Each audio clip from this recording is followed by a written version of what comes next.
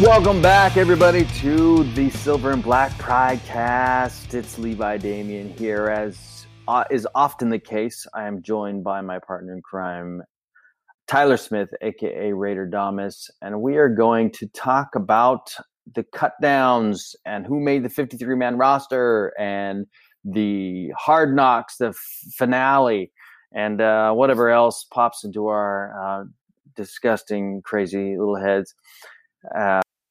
So, Tyler, let's start with the cut downs. Let's start with the quarterbacks. Lead us out. Well, the quarterback battle was pretty interesting in training camp. Mike Glennon looked good. I thought Nathan Peterman looked a little bit better. Unfortunately, Peterman, as we saw during Hard Knocks this evening, as we're recording this on Tuesday night, he got hurt on a sack where his arm was sort of bent backwards when he was passing the ball. But he played through the injury and played through the rest of the game. Unfortunately, he had to go on IR, so that left just Derek Carr and Mike Glennon, which enabled the Raiders to bring in DeShone Kizer. I didn't necessarily expect the Raiders to keep three quarterbacks because they had so many other guys that I know they wanted to keep. But three quarterbacks we have now. I'm just kind of disappointed Peterman's not on the roster because even though I wrote an article about maybe a little over a month ago saying how terrible Nathan Peterman was and what a bad idea it was that John Gruden was really starting to like the guy, I like the guy too. So I'm a little disheartened that he's not on the team anymore. Wow, so he's starting to grow on you too. This Nate Peterman like guy is really growing on you too, man. Yeah.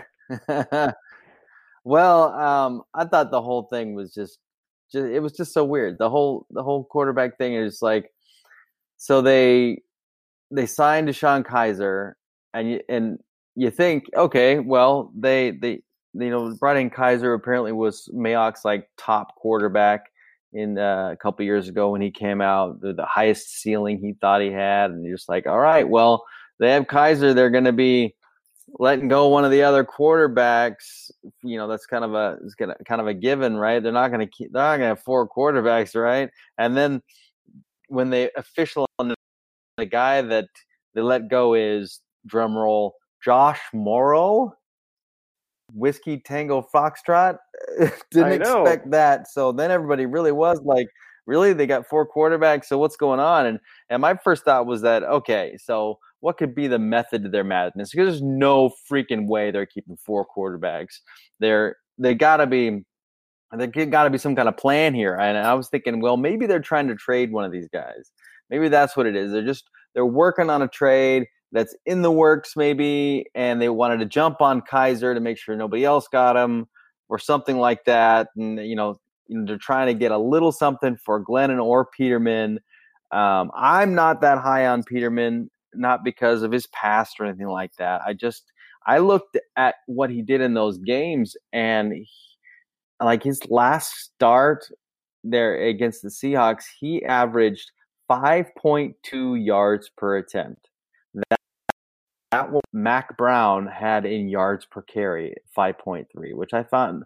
I was just kind of looking at the box score, and when I found that number, I was like, okay, that's absurd. And you can complete a lot of passes, but if they're all just like little dink and dunk things, and we found out last season that Derek Carr can rack up over 4,000 yards and dink and dunk, and the Raiders can go nowhere with that. You can't. Yeah, he can do that 38 times a game. He can do that 38 times a game, and you'll go 5-11 if you do that. But you will certainly get your stats. Yeah, that's the thing. Your drives will eventually stall. I mean, you can dink and dunk, and you can pick up a couple first downs, something like that, and you can get 5 completions and pick up 20 yards and then punt. I mean, you're not doing much. But anyway, I don't want to trash Peterman too much. His previous bugaboo was the fact that he kept throwing interceptions, and now he's like extra careful trying to take care of the ball. He's not taking any chances. And you hear, and I saw Gruden at practices saying similar things that you saw him on Hard Knocks, where he's like, he wants Peterman to push the ball down the field, and he's just not, because he sees Glennon come out there and throw 3 near interceptions, or in other games he actually turns the ball over a couple times, and he's thinking, hey, as long as I don't turn the ball over, I'm going to be in Gruden's good graces here. I'm not throwing the ball to the other team. That's what everybody's on my case about. So as long as I don't do that, I'll be good to go. So apparently that was enough. He grew on you. He grew on Gruden, and unfortunately he messed up his knee. Not his knee, his elbow there, and he landed on partial season IR because that's why he had to be on the roster. Because apparently it was just too. He's just too important for the possibility that he could be back. Cut down, because that would have him out the entire season. And so in a few games they're going to have to decide whether they want Peterman to be on the active roster, whether they want, because they're not going to, that's what you're headed for, right? Because if he's going to be out for only a short period of time, maybe half the season or something, partial season IR, then at that point they're going to have to revisit who they want to keep on the roster. They're going to have to make an opening somewhere at some point. Yeah, because they're not going to be like, oh, come on back, Peterman. Now we'll keep 4 quarterbacks now. I assume they wouldn't do that. Well, we assume, but I'm not going to put that past John Gruden. No, yeah, Gruden loves his quarterbacks, and he always thinks he takes these projects and he can create something great, even though we haven't. I mean, his most successful quarterbacks were like long-term, like long in the tooth, savvy veterans like Rich Gannon and Brad Johnson, guys like that. It was Brad Johnson. That's the other guy. I'm like Brad something, and with Bucks, yeah. Yeah, so it's not like he's had a history of taking these young quarterbacks with a supposed high ceiling and creating something great from them. Who knows? Maybe Peterman, maybe he's due. Maybe Peterman or Kaiser's the guy. Who knows? Well, about Kaiser, Kaiser was Mike Mayock's favorite quarterback in that particular draft. A draft which, I might add, gave us Patrick Mahomes and Deshaun Watson in the first round that year. So Mayock liked him more than either of those two guys, who have proven to be high-level starters. So as far as Mayock is concerned, there's some talent there, and maybe John Gruden can get something out of him. Who knows? The question is, though, do we really think that this was Mayock's idea, or was this? I mean, because Gruden's the quarterback guy. Gruden wants to bring in a quarterback. I mean. He could probably just kind of look over at Mayock and say, what do you think? And Mayock could be like, 2 thumbs up, because he was my guy coming out of the draft. I absolutely approve. But it's a question of, who was the one pounding the table to bring in Kaiser? Was it Mayock because he was his number one guy, or was it Gruden, the quarterback guy? Mm-hmm. I don't think we'll ever know the answer to that question, and I'm not sure it matters at this point. Yeah, they're going to be in lockstep on whatever that decision is going to be. All right, so let's move on from the quarterbacks. It's the most important position in football, but let's look at the running backs, where I think the real shocker decision was the fullback, keeping the undrafted Alec Ingold over the savvy veteran Keith Smith. Keith Smith didn't last very long, as he wasn't unemployed for very long. He lasted about a day before he was signed by the Falcons. So he certainly has value, and the Falcons saw it. What did you think that Ingold deserved the job over him? I kind of did. I kind of saw this coming in the first preseason game against the Rams. Keith Smith was out with injury, and Alec Ingold really showed up in the passing game. His blocking can be improved. But as far as a target for Mike Glennon and Nathan Peterman later on in the game, he was really solid. And I know Gruden likes to run the spider 2 wide banana play. And who's the top target in the spider 2 wide banana play? It's the fullback. And Ingold showed that he can handle that a lot better, I think, than Keith Smith has proven over the years, even though he did score a passing touchdown against the Packers. But I think Ingold certainly did enough to earn the job. And Keith Smith missing that much time with injury, I think, just put him behind the 8 ball. So I did expect that move. Well, I'm kind of with you on that. I thought that they were going to go with Keith Smith as Bisaccia's guy, his special teams guy, as much as he liked him. But I have to say that, I mean, we saw that Ingold proved that he could do the things on offense as a fullback that Keith Smith can do, and I think maybe even a little better. But really, what was going at the end of the day, what was going to get Ingold on this roster is whether he could play special teams. And I saw him make a couple of special teams tackles, and I think that was what put him over the edge. I think that was what did it. Gruden saw a little bit of a cut above talent, and he saw enough on special teams to say, okay, let's make a change here. And so when you're talking about a fullback, and it's like, I don't want to say it's exactly the same as trying to judge a long snapper, but it's not all that far off. I mean, he's got to be able to block, he's got to be able to catch, and he's got to be in this case he's got to play special teams, and I think Ingold showed that. But he wasn't the only decision to make on the offense. I think there were actually there was a decision between Doug Martin and DeAndre Washington that had to be made as well. I'm not buying this, Doug Martin place on injured reserve, that he was injured, because they reached an injury settlement with him already. If they really intended on him being their second back behind Josh Jacobs, they would have waited a game or two, whatever it took for him to get healthy again. And then, went with him then. But I think they liked DeAndre Washington enough to make that change. Did you see? I mean, I saw a different DeAndre Washington. I don't know about you, but I saw a guy who early when I watched his college tape, before the Raiders ever drafted, and when I watched his college tape, I wasn't impressed. I didn't like what I saw. I didn't have him on my Raiders draft radar because he danced too much. He did a lot of wasted movement. He would do a lot of stutter stepping that wouldn't do anything except for allow the defender to get more time to tackle him. And I saw also he'd take a lot of clean shots, a lot of really hard hits in practice and in games. And I didn't see that DeAndre Washington this preseason. I saw a very different player, and I think he earned his roster spot. Yeah, I saw a guy who has matured a lot over the last year. Even from last season and 2 seasons ago, he was almost a completely different person. I mean, I saw him play at college too at Texas Tech, and he's almost a typical what you would call a Big 12 running back. In that conference, they pass constantly. And Texas Tech didn't run between the tackles a whole lot. It's almost like Washington State in that regard. They have the air raid, and that's what they do. And Washington was more of a run and catch the ball out of the backfield and try to make somebody miss guy.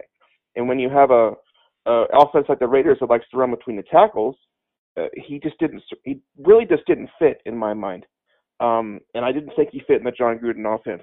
But in this preseason, he's been running hard. He's been making one cut and going. He has been running with authority, and he seems like he knows what he's doing. So I definitely support him being on the roster right now over Doug Martin, who's a year older than he was last season, when he was pretty good, but nothing special. I think Washington could be something special as a backup. Yeah, I think they could have gone either way, but I think really what it comes right down to is the youth factor. You get a lot more speed. Maybe not a lot more. I mean, Doug Martin still got something left. He averaged 4.2 yards per carry last season. He's still got something left, and I hope that he catches on someplace else. But I think it's just a matter of, I think it comes right down to the youth thing. If you can take the younger, supposedly faster running back over the 30-year, then at that position especially, you do it. So let's move on to the wide receivers, where there was a glut of receivers on this team. I thought it was crazy when it occurred to me the other day that, I mean, if you consider Dwayne Harris as more of a special teams guy, then the Raiders have absolutely entirely new wide receiving core. There's not a single wide receiver on this team that was on this team last season. Like I said, if you consider Dwayne Harris a special teams guy, he can do some gadget stuff too, but that's really what he is. And there was a lot of guys that they could keep and they wanted to keep, and it made for a really tough decision. At least one. I don't think that cutting Marcell Ateman was as tough a decision as John Gruden liked to say it was. I think that was. He doesn't provide anything unique to this offense. He made the practice squad, and I think he should. I predicted that he would. Keelan Doss was the guy that a lot of people were kind of up in arms about. I'm of two minds about that. What are your thoughts on Keelan Doss? Well, when you look at the Raiders, they had zero in the way of legitimate threats at the wide receiver position last year. And when we looked at their roster in camp, at wide receiver this year, they had approximately 10. So I always knew it was going to be a real tough decision to get rid of 4 or 5 of these guys. 10? Because they're all really well. When you look up and down, I'm counting guys like Rico Gafford, and guys like even like Pearson now is a weapon on special teams. He can play. He wasn't that great, but he can play. He would have played on last year's team at some point during the season. He would have played. But they had to get rid of several of them, and several of them went up on the practice squad. Keelan Doss was obviously the hardest decision, but when we look at the Hard Knocks tonight, which we'll get into later, he had several key drops during the Seattle game, and he had a lot of key drops during practice throughout the training camp. So I'm not shocked that he was cut. I am a little dismayed about it because I think he has a ton of talent. But I do think he ended up with a place where he should be, which is the Jaguars, because they are about 3 deep in the wide receiver position as far as real good talent goes. And he has a lot better chance to break into that roster than he does in Oakland. Yeah, he had to make a decision for his career, and it kind of sucks. I kind of feel bad for him in a way because it's just a timing. It's a bad timing issue. If he'd have been in camp with the Raiders last season, there would have been no question. He would have made it over. There are a lot of guys. He might have been, third or fourth receiver for sure on that team last year, and would have moved up the depth chart quickly with the injuries and whatnot they had there. But he's just was caught in a numbers game in this situation, and he has to go for his career interests. He has to go where the numbers are more in his favor. And I think, unfortunately, in some ways, I think Gruden might have kind of taken for granted that Doss wanted to be a Raider so bad that he's like, if we cut him, we think he's going to clear waivers, and when he does, he'll resign because he wants to be a Raider. And then Doss said, "Well, no, because I got to go where I have I have the best chance of breaking onto the roster." And granted, he's still in the practice squad for the Jaguars. He's still not on there. They still have to call him up, and as we know, people in practice squad can be stolen away from it by any team, anytime. But I think Gruden was a little disappointed that Keelan Doss said thanks, but no thanks, and that's I think that's part of the reason why he kind of had a little bit of a jab in a way. He said some nice things, but he also said that the tape, everybody thought that he was a story. That was a story for you guys, he said. That's what the TV said, and our tape said something different. So, what? Your tape said something different than the fact that he led the team in receiving. I mean, he had a couple of drops. One of them was a really tough catch, so it's hard to say that was a drop. It was on the sideline. He had to dive. He should have made the catch, but it wasn't exactly an easy one. The other one was a flat-out drop. I mean, there's no question about it. But, he did a lot of good things, too. And for what it's worth, and I don't normally put out more than one 53-man roster projection because I think it kind of defeats the purpose of a projection to put out more than one of them. But I put out one, and then the next week there were a couple of moves, including putting Doug Martin on IR, that really changed the way that, and there were some question marks I had. And one of them was I had Keelan Doss not making the team on my first 53-man roster because of the numbers game, but just not just at wide receiver, but of the whole 53 is just like, who else are you going to sacrifice to keep a seventh wide receiver, or sixth if you're not counting Dwayne Harris? Yeah, and that just goes to show you the roster construction that Mayock and Gruden have done in fairly short order, because there's a ton of guys that they have cut in the last weekend that would have easily made the team last year, but just aren't good enough to hack it right now. Yeah, the defensive tackle position, and we'll get to that in a minute. But that's another one that was just loaded with talent, and it's one of those unfortunate situations where you had another undrafted rookie really shining, and of course he's not at a position that they desperately need an undrafted rookie to really step up. He's at a position where they're kind of jam packed. But like I said, I don't want to get ahead of ourselves. The Keelan Doss thing it's unfortunate. Alameda native, wanted to be a Raider, but he's going to make his career in Jacksonville. Okay, so let's move on to the other pass catchers, the tight ends. And really the question here was Derek Carrier versus Luke Wilson. That's what it came down to, because we knew that Waller and Moreau were going to make the team. I, again, incorrect. I went with Luke Wilson on this one, even though I was very shaky on it because neither guy had really shown much. I honestly, I was thinking that they might not keep either one, and they might search the waiver wire to see if they could find somebody who could be an upgrade for them, because neither one of them really jumped off the tape to me. Well, about maybe a month and a half ago, or when training camp was in the first week, I saw some chatter, I think it was on Twitter, that the Raiders coaching staff absolutely loved Derek Carrier, and no matter what you hear, he's safe. I can't tell you who said that or when exactly they said that, but I recall reading that, and I've sort of kept that in the back of my mind. So I predicted that Luke Wilson would be gone in favor of Derek Carrier, and you know that for a fact. And so I'm not entirely shocked. I did expect him to keep three, because I remember John Gruden complaining so much when he was down several tight ends during his practice with the Rams. He's like, I can't even run my offense. So I figured they would keep at least three tight ends, if not all four.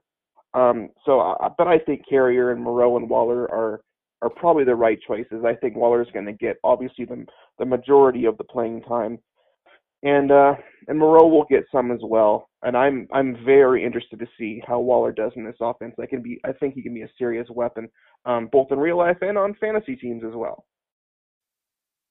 I agree with you on Waller, and I'm basing that solely on what I've seen in training camp. The dude is very dominant. If he's got the mental side of the game, he's got the physical for absolute sure. There's really no question. If he's got the mental side of it, he could be very dangerous, because Jared Cook was a very smart player. He was very athletic and he was very smart, and that's how he was able to, go on and become the Raiders' leading receiver last year and go to the Pro Bowl, is because of that combination of smarts and athleticism. But it's so funny you say that Derek Carrier was somehow safe. Just like, what the heck did Derek Carrier do to deserve to be safe? And the reason I had Wilson making the team over to Derek Carrier, because there's $1 million difference in their salaries going into this season. That's it.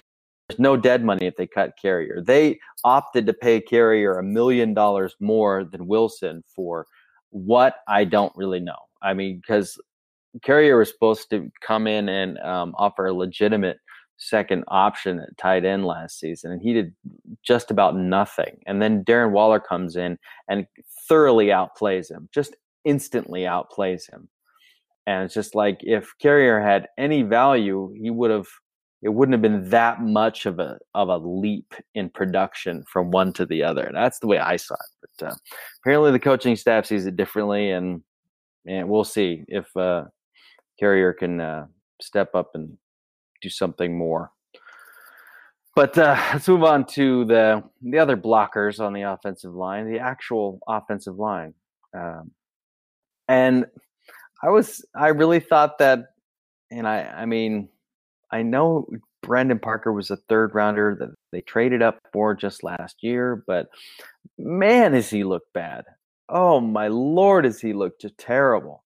Practice, preseason, he has looked as bad or worse than he did last season, but they just can't give up on him. They just can't let him go. And so instead, they have two tackles four if you count the starters, but two tackles. And usually you have a situation where they only have one swing tackle, but they have 10 offensive linemen making the team, part because Gabe Jackson is injured, but keeping two tackles when, is just one of those things where they're just kind of refusing to give up on somebody after a year. And I don't know. It's just, and Gruden may have raved about Andre James, but he's currently, if you think of Devy as the backup center, Andre James is the third string center. Just those two moves there really catchers for me. Yeah, I'm not sure about the Parker move either. Parker was on the right side of the line when Nathan Peterman got hit, and he's partially, if not mostly, responsible for that happening. And I haven't seen him make a play the entire preseason that was any good. And I have been watching. So I don't know what on earth the coaching staff sees in him. And frankly, I don't know what they see in Derek Carrier either. I read that and I ran with it. But they see something in him. Maybe they see, if we develop this guy, we can trade him. Or maybe they see, if a tackle goes down, we're in deep trouble. But in my mind, Brandon Parker is almost worse than not having a tackle there at all, because he's actively making the team worse. So I really don't know what they're thinking here. As far as the other backup guys, I don't really have an issue with them. Andre James is fine. Lester Cotton ended up on the practice squad. I think he's about on that level. You can put him in there and he'll be all right. There's nothing spectacular, but he'll be all right. But Brandon Parker is actively awful. I can't see him staying on the team for very long. Does he have pictures of Mike Mayock or something? I really don't know. That's just, they just don't want to give up on a player. They just traded up in the third round last year, which I ripped that when they did it in the first place. I mean, like, why are you trading up for a small school offensive tackle who had struggled against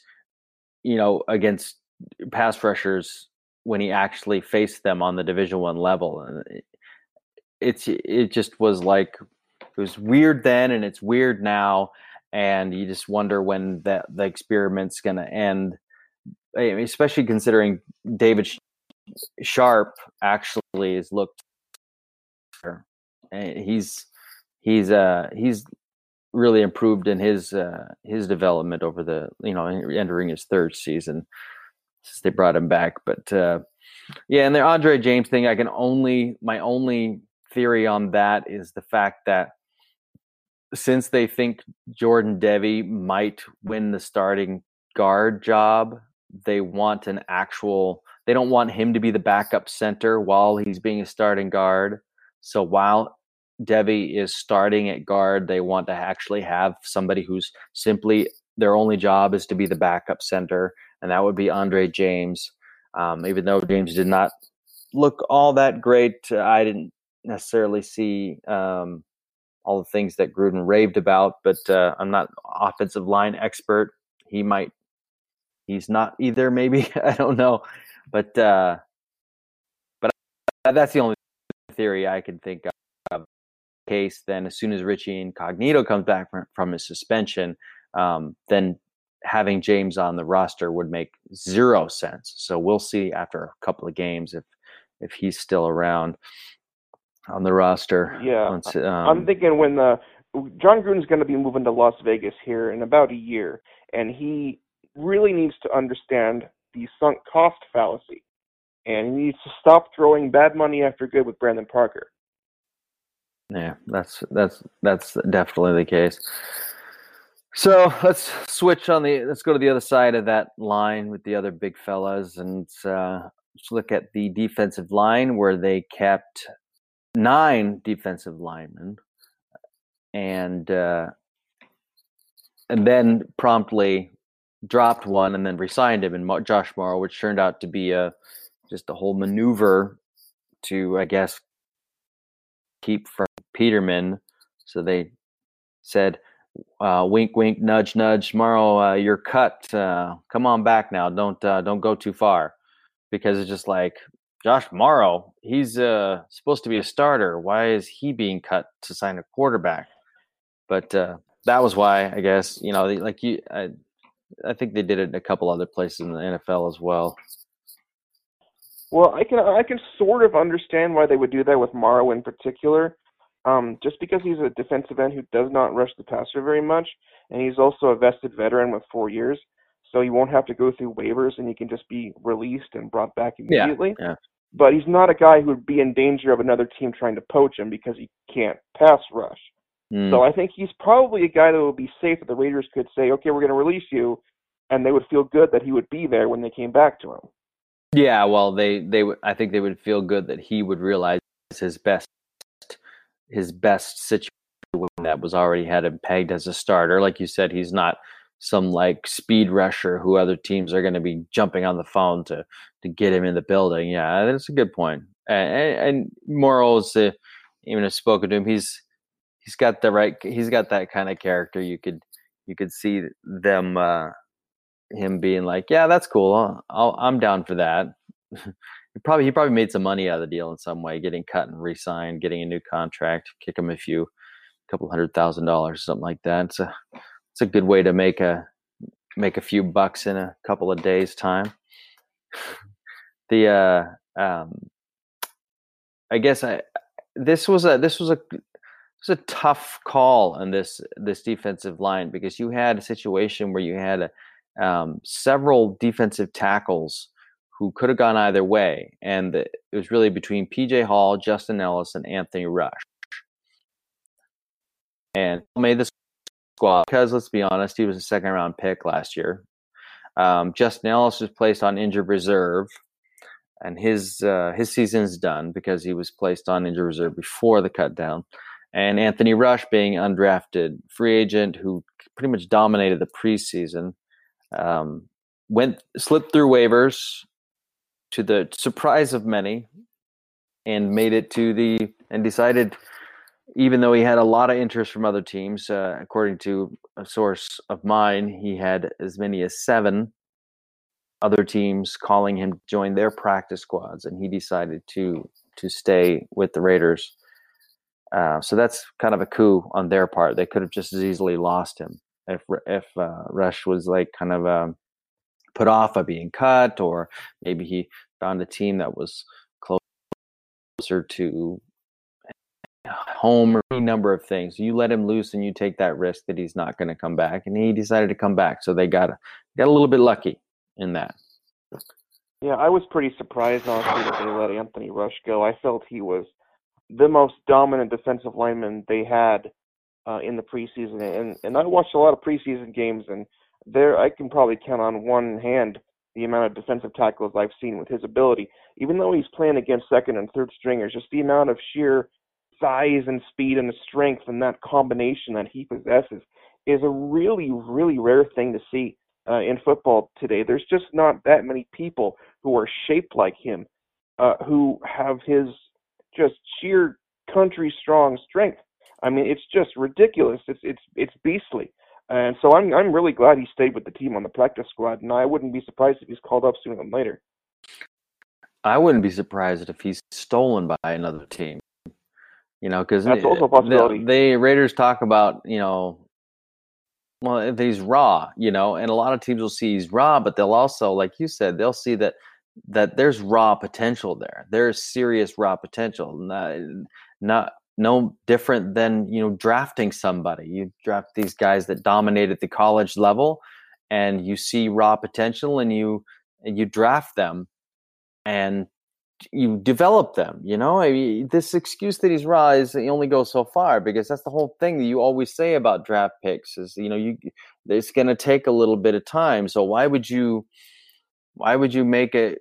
Why would you change your philosophy on that just because he's undrafted? It just doesn't make a whole lot of sense. But apparently other NFL teams felt the same way, or he would have been claimed off waivers.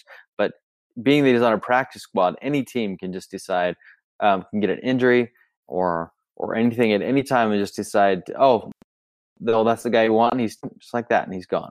That's it. And so they better hope they figure out what they want to do with him sooner rather than later, because he'll get stolen away otherwise.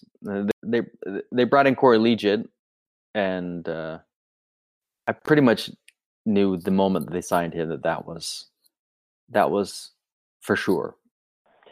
Well, of the two this year, I'd probably take Liuget over Rush, but 3 years from now, that would be the reverse. I would take Rush 3 years from now over just about any of the defensive tackles the Raiders have currently on the roster. Well, except for maybe Maurice Hurst. I think Liuget would be like 32 by then, so probably, yeah. But I like him a lot. He did some really good things with the Chargers in the last few years. He showed a lot of good pass rushing ability. I'm a big fan of Liuget, so I'm glad he's on the team.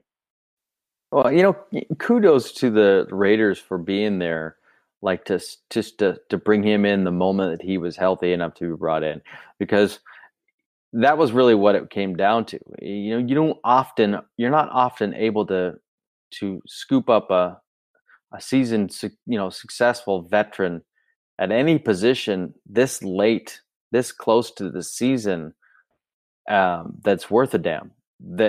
And it was really just a matter of he took the most of the off season to get right again from his injury, and the Raiders were there to catch him, like right when he was healthy enough to sign to the team. And I think they made a pretty savvy move there, being able to bring him in to the fold.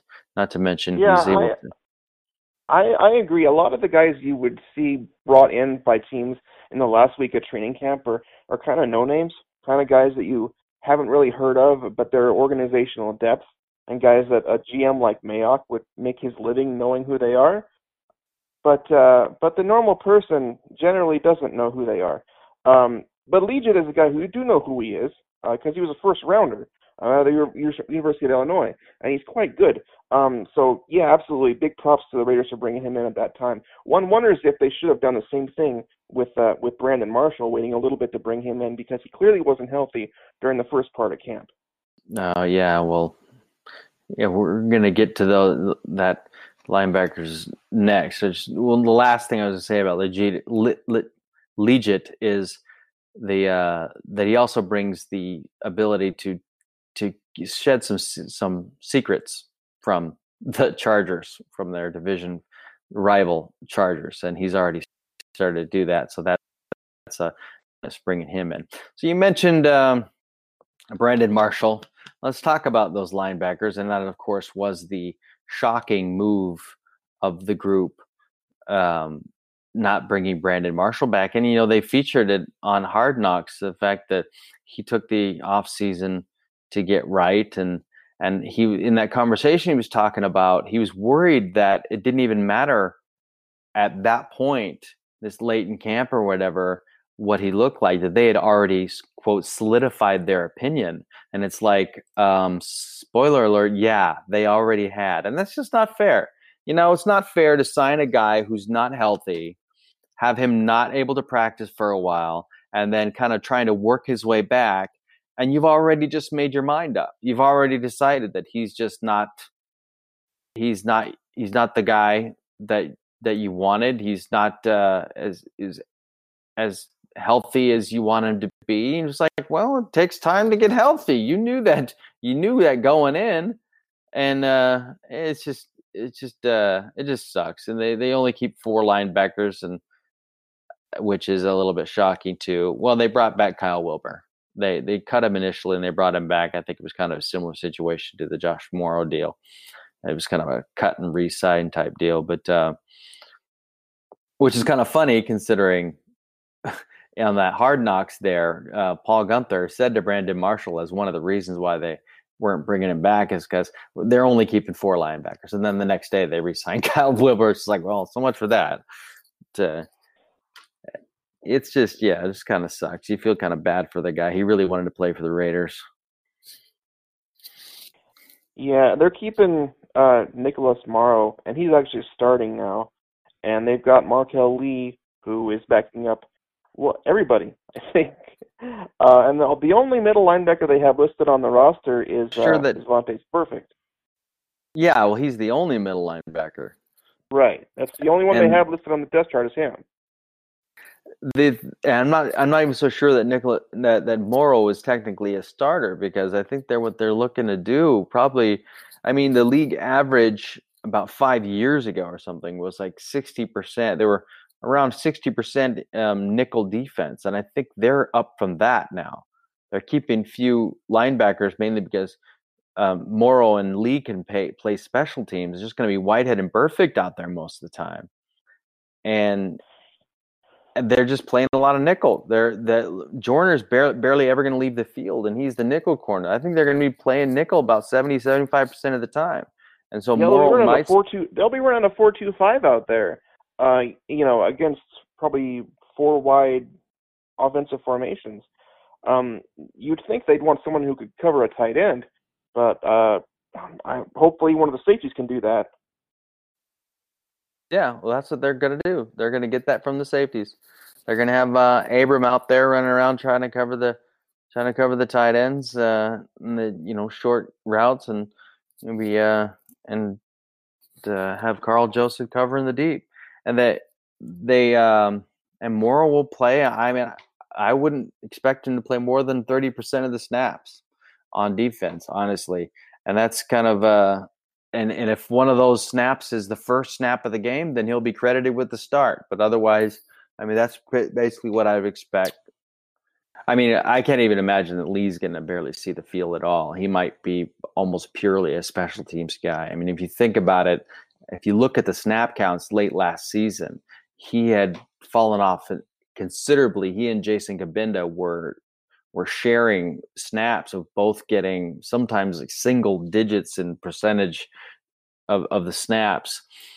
So, they're just going to play a lot of nickel, and Nicholas Morrow is going to come in for, probably around 30% of the snaps. And that's pretty much it. And you're going to have, Kyle Wilber and Markel Lee playing the special teams. And Nicholas Morrow he plays a good deal of special teams as well. It's a bit of a shame, really, because I think Morrow played really well late last season at linebacker. I think he's a very talented guy. Not to mention he's a great teammate. I mean, I spoke to him during training camp for the podcast, and he's a great guy. He's very smart, and I think, unfortunately, it might just be a situation where we're just on the wrong team. He maybe just needs the right team to be able to see the field more than he's seeing right now, which is unfortunate because I'd hate to see him go. Yeah, Cabinda is the guy that I liked a lot. I saw him play a little bit at Penn State, and Penn State's a place where they really try to develop middle linebackers. I don't necessarily think Oakland is a place like that, but I do like what Cabinda brought to the table. I've always really been a guy who likes having that big, strong, thumper middle linebacker in the middle of your defense, and I've always felt that way because what do coaches say they want to do? What's their game plan? We want to run the ball, and we want to play defense. Now, the best way to play defense is to have somebody who can stop the other team from running the ball like they want to do.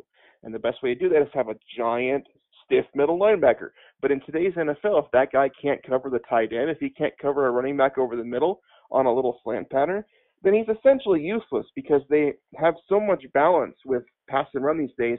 And some teams even skew pretty heavily toward the pass. And we'll do more of that in the future as college offenses start to leak into the NFL, as we've already seen with Kingsbury and even Sean McVay's offense. Guys like Cabinda, if they can't cover, then they just don't have a place. Yeah, well, I mean, I was mentioning Morrow. I mean, he's good in coverage, and Cabinda, for his part, he thoroughly outplayed Markel Lee this preseason, and I thought that, I just didn't really think they were going to go into this season without a backup middle linebacker. I mean, you can always have Markel can back up. I mean, he can probably in a pinch back up any of the linebacker spots, but he's in that aspect, he's maybe a jack of those trades, a master of none, to be certain. Cabinda was more of he specialized mostly in the middle linebacker spot. He could probably play the other ones as well. I just thought that was more valuable, but special teams was more valuable to them, and I think they're going to have two linebackers on the field so much that they figure they have Tahir and Vontaze as the starters, Morrow and Markel as the back, as kind of just their special teams captain. So that's what they're going with for now. And linebacker has been a position that's weak for the Raiders for a very, very long time. So it is a little concerning when you see the lack of emphasis and the lack of priority that the team puts in that position, when people generally think of it as so very important, but apparently they don't. Well, what they do put importance on now, and the reason why there aren't all the linebackers, is because they want to keep a lot of defensive backs, and they came out of the cut downs with, count them, 11 defensive backs on the roster. 11, which is, it's quite a few. They quickly they put Isaiah Johnson on a partial season IR with the potential for him to return. Other than him, they have 10, and Dallin Levitt was the one that shocked everybody, but he's a special teams guy, and so they liked him for that. As far as the cornerbacks are concerned, the big question was between Keyshawn Nixon and Nick Nelson. And watching that Packers game, wow, did Nick Nelson got smoked, and Keyshawn Nixon looked fantastic. So if Nixon hadn't already beat Nelson for a roster spot, he certainly did in that game. Yeah, for a guy who is apparently trying to make a football team, to have the performance that Nick Nelson put in against the Packers, yeah, that's going to do the opposite of what you want. That's about the worst you can possibly do if you are a bubble second or third string player trying to stay in one of the last spots on the 53-man roster. He essentially sealed his fate as either being cut or put on the practice squad just with how badly he got toasted, and just how easily the receivers did so. It was just an awful showing, one of the worst I've seen in a long time, whereas conversely, Keyshawn Nixon looked basically impenetrable. You couldn't complete a pass on the guy, so they definitely made the right call there. Nixon absolutely proved himself and deserves to be on the roster. Cornerback is one of the deeper positions on this team, and I've been saying that since before training camp. I mean, just all the sheer number of guys that they drafted or signed as free agents, and they had from last season, like Nick Nelson and stuff like that, that it was incredibly deep. And I was saying that when we didn't even know the name Keyshawn Nixon. I mean, he had been signed as an undrafted guy, but his name wasn't any more significant than any of the other cornerbacks that they signed as undrafted free agents, like, Dylan Mabin, or, no offense to him, or any of these other DJ Killings and Isaiah Langley and all these other guys that they brought in. And I would say probably halfway through training camp, we were still, the staff was, Gruden was raving about Nick Nelson, talking about, I really like that guy. He really looks good. And Nixon, I could tell that he was getting, he was holding his own, but he certainly wasn't to the point where he had secured a roster spot. So for Nixon to not only beat out Nelson, but to get a spot on this roster that was so very deep was a hell of an accomplishment. And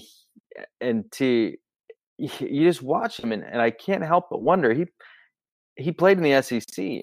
How in the world did this guy not go drafted? Because he's not a project. He's ready now. And I don't think I've ever seen anything like it. Honestly, I don't think I've ever seen a guy so just like burst onto the scene the way that he has out of a major conference, and he's like this. It's really something. It was really something to watch out of nowhere that he did this. Well, it sort of reminds me of when Jalen Richard was an undrafted free agent at Southern Miss. But again, that's Southern Miss. That's not a Power 5 conference. He wasn't going up against Georgia every week. He was going up against Louisiana Lafayette. So it's not, a great analogy, but that sort of performance is what you have to do if you're an undrafted guy and you want to make a team. And he did it. Yeah, Jalen Richard is a fairly good example. My main stipulation would just be the difference in the positions you're talking about. You're talking about like a little quick, speedy running back who they probably think, well, maybe he can't hold up against the size and speed of the guys in the NFL. So he was a tryout player, in fact, but Nixon plays one of the toughest positions in football, especially in today's day and age, to be able to keep up with receivers when they get all the advantages on the NFL field that they do. To do that was, I mean, what a tough job. And so kudos to the scouting department for keying on him and for him coming in and just showing up big time so early on. But then there's the other defensive backs, the safeties. We mentioned Dallin Leavitt. I mean, I don't think there was any other surprises there. Were you surprised at any of the other people they kept? No. I mean, people have been chattering about trading Carl Joseph all offseason long, but I never truly believed that it was ever going to happen. I think they're going to give him another year to prove himself, to decide whether they're going to sign him long term or not. I wasn't surprised at all about who the safeties were on this team. I think they all deserve to be there. Yeah, I mean, it seemed almost like a foregone conclusion to be Joseph and Abram starting and Riley and Harris as their backups. And that was, and I thought that was it. I thought it was just like, they're going to keep those four safeties and like Dallin Leavitt. Really? I mean, I remember I spoke to Eric Harris last year and I asked him point blank, is there anybody in this camp that has really stood out? Like Flo really stood out to you, and he said Dallin Leavitt, but he also was his roommate in training camp. So I was like, well, I mean, you picked the easy one, so I didn't really necessarily completely buy into what he was saying for that reason, but I guess he was right. I mean, when you're in a position like he is, an undrafted guy, and that goes for Harris or Leavitt, the way you break into this NFL is through special teams, and maybe Harris impressed upon him that concept. Maybe he knew already. Who knows? Well, you need guys like that, those real ballers on special teams, if you want to have a solid team. I was watching a video made by John Bois of SB Nation. Shout out to him the other day on the 2006, I believe it was 2006 Chargers, who had the top offense, number one, and the number one defense, but missed the playoffs. And why? Because their special teams was that bad. They gave up kick return touchdowns. They gave up punt return touchdowns. They couldn't kick a field goal. They couldn't kick an extra point. They would miss a field goal and lose a game by a field goal. I mean, I think they went 9-7 when, by just the virtue of their offensive defense, they should have gone 14-2. So you need guys like that who are going to step up on the return and on the coverage teams. Or you're going to have a bad time. Yeah, I mean, football is special teams, as they say, and there are a few guys that we know that the Raiders do not discount special teams. They have a few guys on this team that their whole purpose is to play special teams, and there are a lot of teams in the NFL that value special teams, and they have guys on there that see most of the snaps on special teams. But in most cases, they put most of their emphasis on their actual natural position, whether if you want to call it that, is, if like Dwayne Harris, did he make the team at all because of receiving abilities? No, he didn't. That's not to say he's a bad receiver. He could probably play a pretty decent bit of slot receiver if he was called upon to do it, but they don't call upon him to do it. They want him to do one thing and one thing only. They want him to play special teams. And because he does everything on special teams. He led them in tackles last year. He was their punt returner. He was their kick returner. And he had that moment where he batted the ball, or he recovered the ball right before the goal line and stepped out so that it was a penalty. And they got the ball at the 40, and even the announcers were fooled, thinking that he made a mistake. And he knew what he was doing all along. I asked him right after the game if he did, and he was just like, "Yeah, of course." But he knew. And of course, there was the one against the Broncos where they batted it out of the end zone, and he recovered it and returned it 99 yards for the touchdown. I mean, the dude is a weapon above his shoulders on special teams, and you don't often see that. Usually special teams guys are all about how fast can you get down the field to cover that kick, and how shifty are you to be able to and fast are you to get down the field on to return a kick or a punt. But he's got the mental smarts to succeed on special teams, and the Raiders value that. I'm with them. I'm with them on that for sure.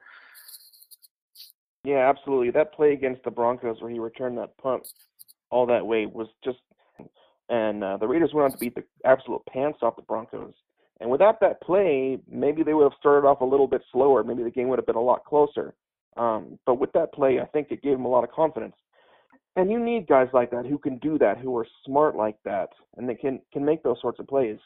You need those on all levels. But special teams is a lot more important than it's given credit for. I definitely agree with their philosophy. That Bisaccia is actually, I think it's probably one of the reasons why he jumped at the chance to coach with Gruden again, is the fact that Gruden basically says, okay, you get like three players. You got Dallin Levitt, you got Kyle Wilber, and you got Dwayne Harris. And those are guys that are they're supposedly play other positions, but they're just Bisaccia's players. They're on this team because they're his guys. And if I were a special teams coordinator, I would be pretty stoked about a head coach giving me that kind of power as well. And so it's pretty good to see. And of course, I'm not when I say that, I'm not talking about the kicker, punter, long snapper. I mean, obviously those are only the special teams guys, but those are their only positions. They don't have, positions they play on offense or defense. So, that's another position. There was no surprises by the time the cut down got here. We know it was going to be Daniel Carlson, a kicker, and AJ Cole beat out Johnny Townsend in camp. Boy, did he beat him. He beat him to a pulp. It was all that Cole had to be was passable, like a marginal average punter, to beat out Johnny Townsend, who was statistically the worst punter in the NFL. But he did a lot more than that. Cole, he looks like a real find, and again, nice work by the scouting department for bringing him in, because if you look at his stats, he didn't do anything impressive. I think he averaged like 42.3 yards per punt, but those numbers can be a little misleading. They say that numbers never lie, but yes, numbers often lie, and his numbers, I think were misleading, because if you're on a team that has a good offense, and that offense marches down the field and gets the other team's territory a lot of your punts are going to be shorter. That just means you have to be better at placing them. Raiders have had, Shane Leckler, but look at the time in which he was the bulk of the time he was with the team. The team was so terrible that he had to just completely just blast the crap out of the ball and rack up his average because they weren't getting in the other team's territory very often. So anyway, I'm going on and on about punter, which I think I wrote like 1,000-word. You had one day where on you him. wrote 3 articles about punters, and it annoyed the heck out of people, but it was better than writing about Antonio Brown's helmet, that's for sure. Well, I wrote 2, and then I had a guy in the comments complain that we had 2 straight articles on punters. One of them was the fact, I think the first one was that Johnny Townsend had been signed by another team. So that's just news, it's not like a long form article. And so just like, oh, okay, you're going to complain about having 2 straight articles on punters. All right. How about let's make it 3? So I'm sure he'll enjoy it if he listens to this. I mean, he knows who he is. I'm sure he'll enjoy us talking about him again. I can't remember what his name was, but you know who you are if you're listening to this. Anyway. So I guess, the long snapper, Trent Sieg, beating out Andrew DePaulo was a bit of a surprise because they made DePaulo the highest paid long snapper in the NFL this time last year. And then he got hurt on his second snap of the season, and Sieg comes in for him and then wins the job. It's crazy. NFL's a crazy, crazy place. Yep. Anything can happen, you better be ready. Yeah, speaking of NFL being a crazy, crazy place, the Raiders had cameras in to document, as much as the Raiders would allow them to document. And we just, Tuesday night was the finale, the Hard Knocks finale.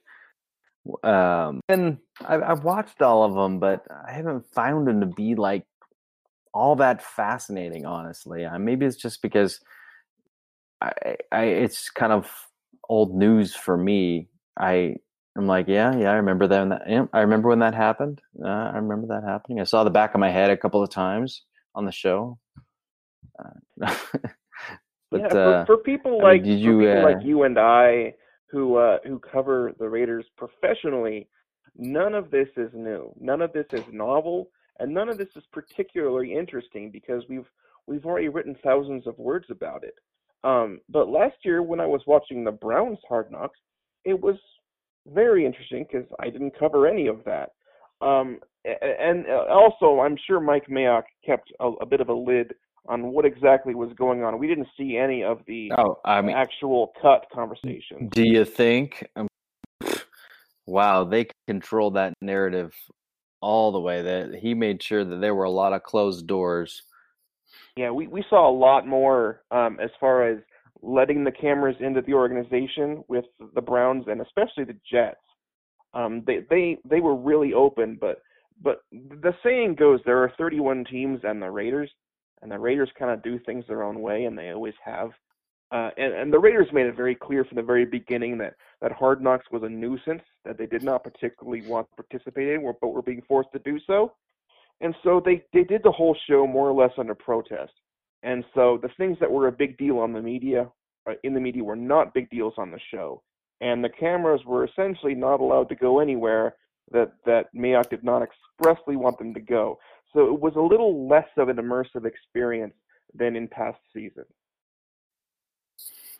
Yeah, the fact that in the past seasons you would get a lot more of camera in the room when the player was cut. You saw a couple of those in the finale. I think they finally kind of let the camera in the room for the final cut down, stuff like that. But you could tell Hard Knocks is they're really having to try to cover these cuts without being able to actually, get in there for the actual cut. Like when Ron Ollie was let go, I mean, they talked about him for a little, and they put a couple of snippets of him being on Last Chance U and about him kind of about Gruden ripping him, but they weren't in the room when he was let go, and that's just like a little something that you expect to see that was missing. And the Raiders were saying, nope, we're not going to let that happen. And it almost seemed like, Gruden was in some ways toying with them and toying with the audience in a way. How the players, it's almost like if they featured a player heavily, in most cases that player was gone. I mean, Luke Wilson, he was featured a lot, he's gone. Ronald Ollie, gone. Yeah, the thing about this show is you want to root for the underdogs and the guys who are long shots to make the team. But as I said in the article that I wrote this evening, they're long shots for a reason. They're probably not going to make the team. They're just good human interest stories. But if you saw a guy, it was probably foreshadowing that he wasn't going to be around for much longer. But we did learn a lot of pretty interesting things about the team and how it works and how practice is going. We did see John Gruden with his coaches carpooling to work in the morning at God knows what time.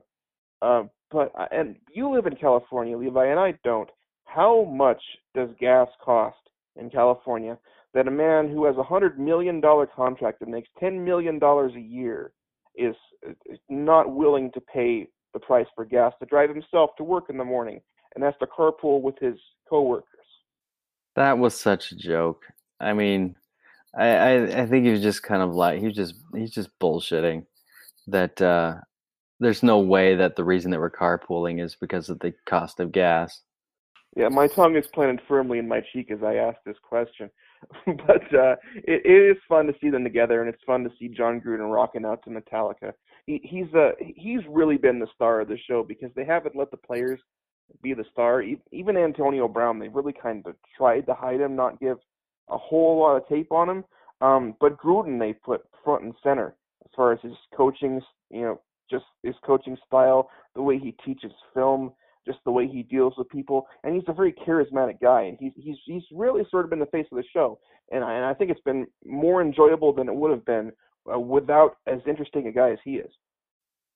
Gruden being the TV personality that he is, Hard Knocks was able to survive a lot on his personality alone.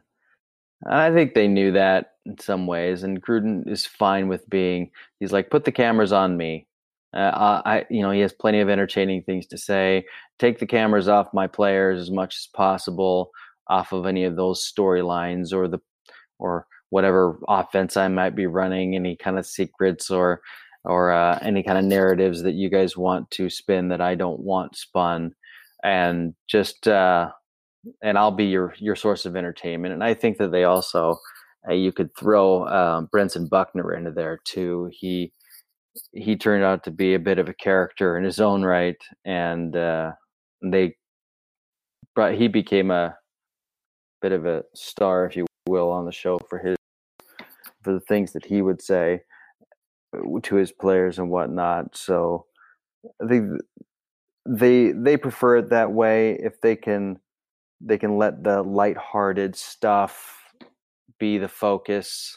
I mean, you saw a lot of Luke Wilson because he's a funny guy, and he would and he jokes around all the time. So the coaches say, yeah, go ahead and mic him up, follow him around.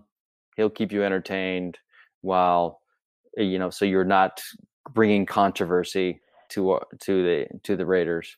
And of course, Antonio Brown.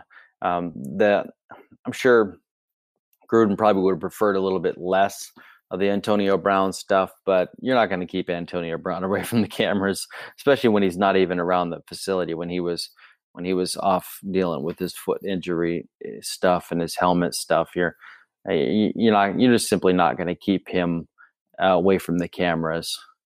But that was probably about as controversial as they got.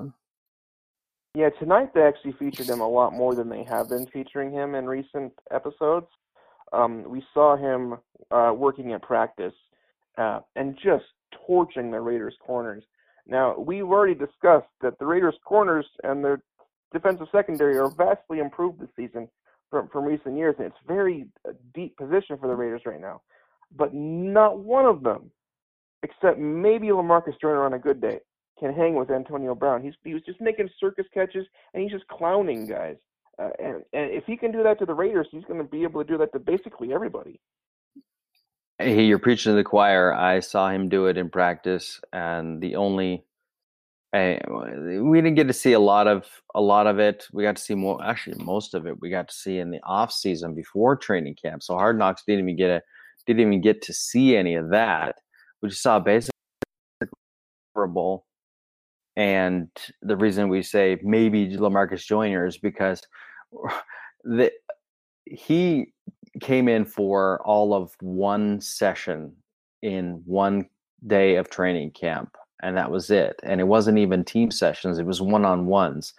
And he had the ball thrown his way 3 times, 2 of which were catches, and the other was knocked down by Joyner. So our opinions of his performances at camp based on what you saw in Hard Knocks are formed entirely on those 3 passes. And they put him on slow motion just to kind of really draw it out, just to make it seem like they had gotten a bunch of footage on him, but really they didn't. They got about 10 minutes of and 3 passes of him at practice and training camp before he left the field.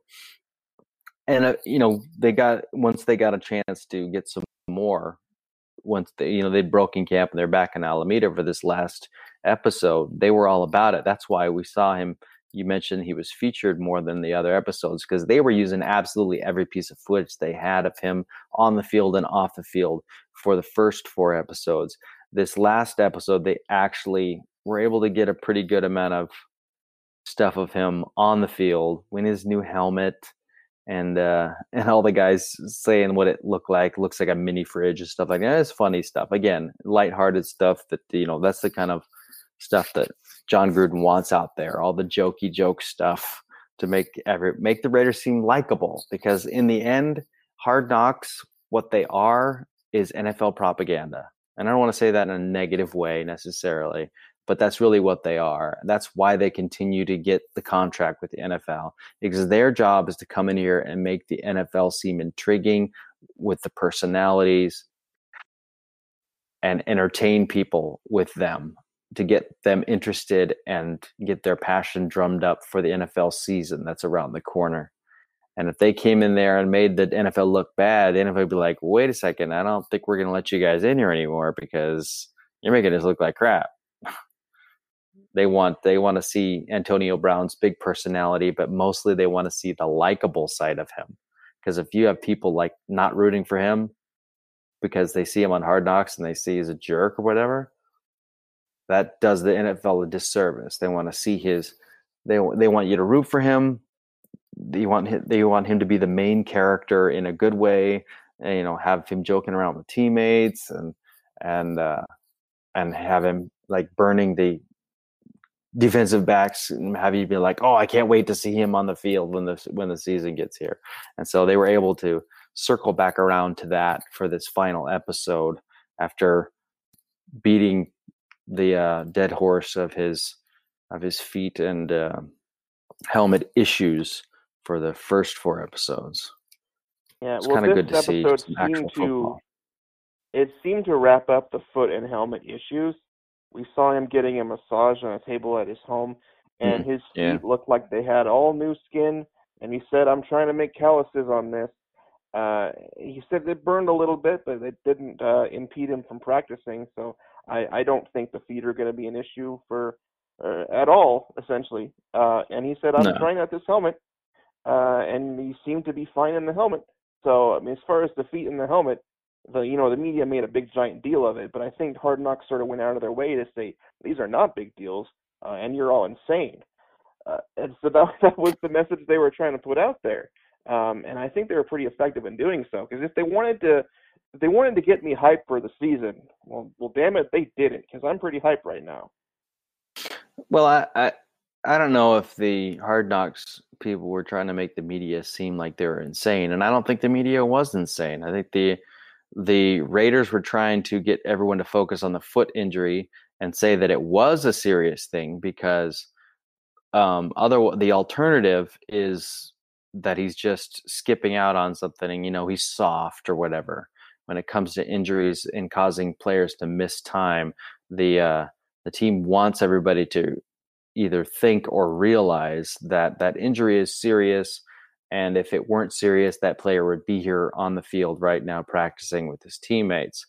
And the helmet thing obviously was an issue because the moment they said it wasn't, when Drew Rosenhaus came out and tried to spin it, like the very next practice, Antonio Brown wasn't on the field and Mike Mayock came out and gave his ultimatum. So I don't think there was much overreaction going on. I also believe that even the biggest supposed overreaction of all, that he might retire or whatever if he doesn't get the helmet, I think that was, I honestly believe that came from Drew Rosenhaus himself. I don't think Schefter would put that out there unless he got it from Rosenhaus. I think that was their way of putting it out there, to just a balloon to try to get the league to bend to their will. Like, let him have his helmet. He's very serious. He's so serious about it. He's very, very serious about this. And if he have his helmet, he might not even play. That's how serious he is about this. And then, of course, immediately they back down from it when the NFL says, no, sorry, we're not having it. It's just a big game, and it started to get really annoying. The whole thing got really annoying, and we, of course, have to cover every bit of news that comes out about it. And then, of course, the readers are trying to shoot the messenger. It's like, look, we're just keeping you updated on stuff. If we didn't keep you updated on stuff, you'd go and find out someplace else, and then you'd hop in the comment box and you start talking about it anyway. So it's our job to keep you updated on things as they develop, and that's what we're doing. I wrote so many articles on that, and people were getting upset, and people were like, "Oh, I can't wait for the season to get here so we don't have to talk about this again." And I'm like, "Well, this is news. This is happening. I have to tell you about it." But if I ever see the word "shoot air advantage" again, I'm gonna shoot myself in the face. So, is it shoot? I always thought it was shut. Whatever. I don't even give a shit at this point. If I see air advantage again, it'll be too many times. Yeah, it was. I'd never even heard of this type of helmet, or different types of helmets. It's the first time I ever had to deal with or talk about this type of stuff, and it was really more just like I kept saying over and over again, just like, really what was frustrating the most about this is what I want to talk about is I want to talk about Antonio Brown taking the field and playing football in camp, and what he's doing in camp, and actual football stuff like every other normal training camp. It's an interesting time. It doesn't need this extra drama. In fact, this other drama, and I don't want to use the term distracting because I think that's an overblown cop-out, trope that they tend to use, that everything's a distraction, yada, yada, yada. But it was distracting me and those of us trying to cover actual football stuff that's happening, because it's hard to talk about little things and stuff that's going on the field when there's this giant elephant in the room and everybody's talking about this one thing, just like, okay, I guess that's what we're talking about now. It's like there's like a really loud talker in the room, and you can't get a word in because they're just so loud and they don't stop talking. And that's Antonio Brown's drama with his feet and helmet, were the loud talker, and you just don't even bother trying to get a word in. Just smile and nod. Like, for instance, the Cowboys this year, and the Cowboys are not a bad team, but Ezekiel Elliott has been holding out until quite recently, and that's all anybody wants to talk about. They don't want to talk about the defense. They don't want to talk about the receivers who are hurt. They don't want to talk about any of that. They want to talk about Ezekiel Elliott, and that's the cloud hanging over them. I mean, teams like that, you don't get to talk about how good the actual team is or what the actual team is doing. You have to focus on this one stupid thing that's going to resolve itself. But until then, you have to write about the thing. All right. Well, I think we're focusing too much on this. Yeah, no, it's all right. We got to vent. I mean, we get frustrated too. The fans get frustrated with reading it. We get frustrated about writing it. We gotta vent and get it out there. Oh, speaking of getting things out there, we were talking about Hard Knocks. Our Evan Grote, our one of the writers, in his podcast, Just Pod Baby, was featured on Hard Knocks tonight. There was a little segment there where you heard people talking from podcasts and on radio, and he got, I think, 2 or 3 little snippets of his show on the when they were talking about like the 53-man roster cut down and stuff, and I thought that was pretty cool. They got a little credit in the credits. He's pretty stoked about that. Yeah, I was pretty happy for him. His name was there at the end, Evan Grote, and the Just Pod Baby. That's got to be pretty cool for him. So shout out to Evan. Come out with a podcast, and we would have gotten on the show. I know. We should have made a podcast, but we got busy. Instead, we're sitting here pimping somebody else's podcast. It's on our network, though, so we're all in this together. So and we love Evan. We support him. So congrats to Evan Grote's Just Pod Baby on the Silver and Black Pride podcast network. This is the Silver and Black Pridecast, which is the flagship podcast, but we can't take all the glory. We got some pretty good podcasts on here, clearly, because we're being featured on HBO shows. So we're big time now. We are. We're big stars. Or Evan is. So again, congrats, Evan. Maybe I've been a guest on his show. Maybe we'll have to have him as a guest on our show. It happens. I guess you'll all just have to put up with me and Tyler. And I guess we'll talk to you on the flip side when which I think later this week, maybe we'll see about previewing the Broncos. Yeah, we got a big game coming up, so we got to talk about it. All right, so stay tuned for that, and we'll talk to you then on the Silver and Black Pridecast.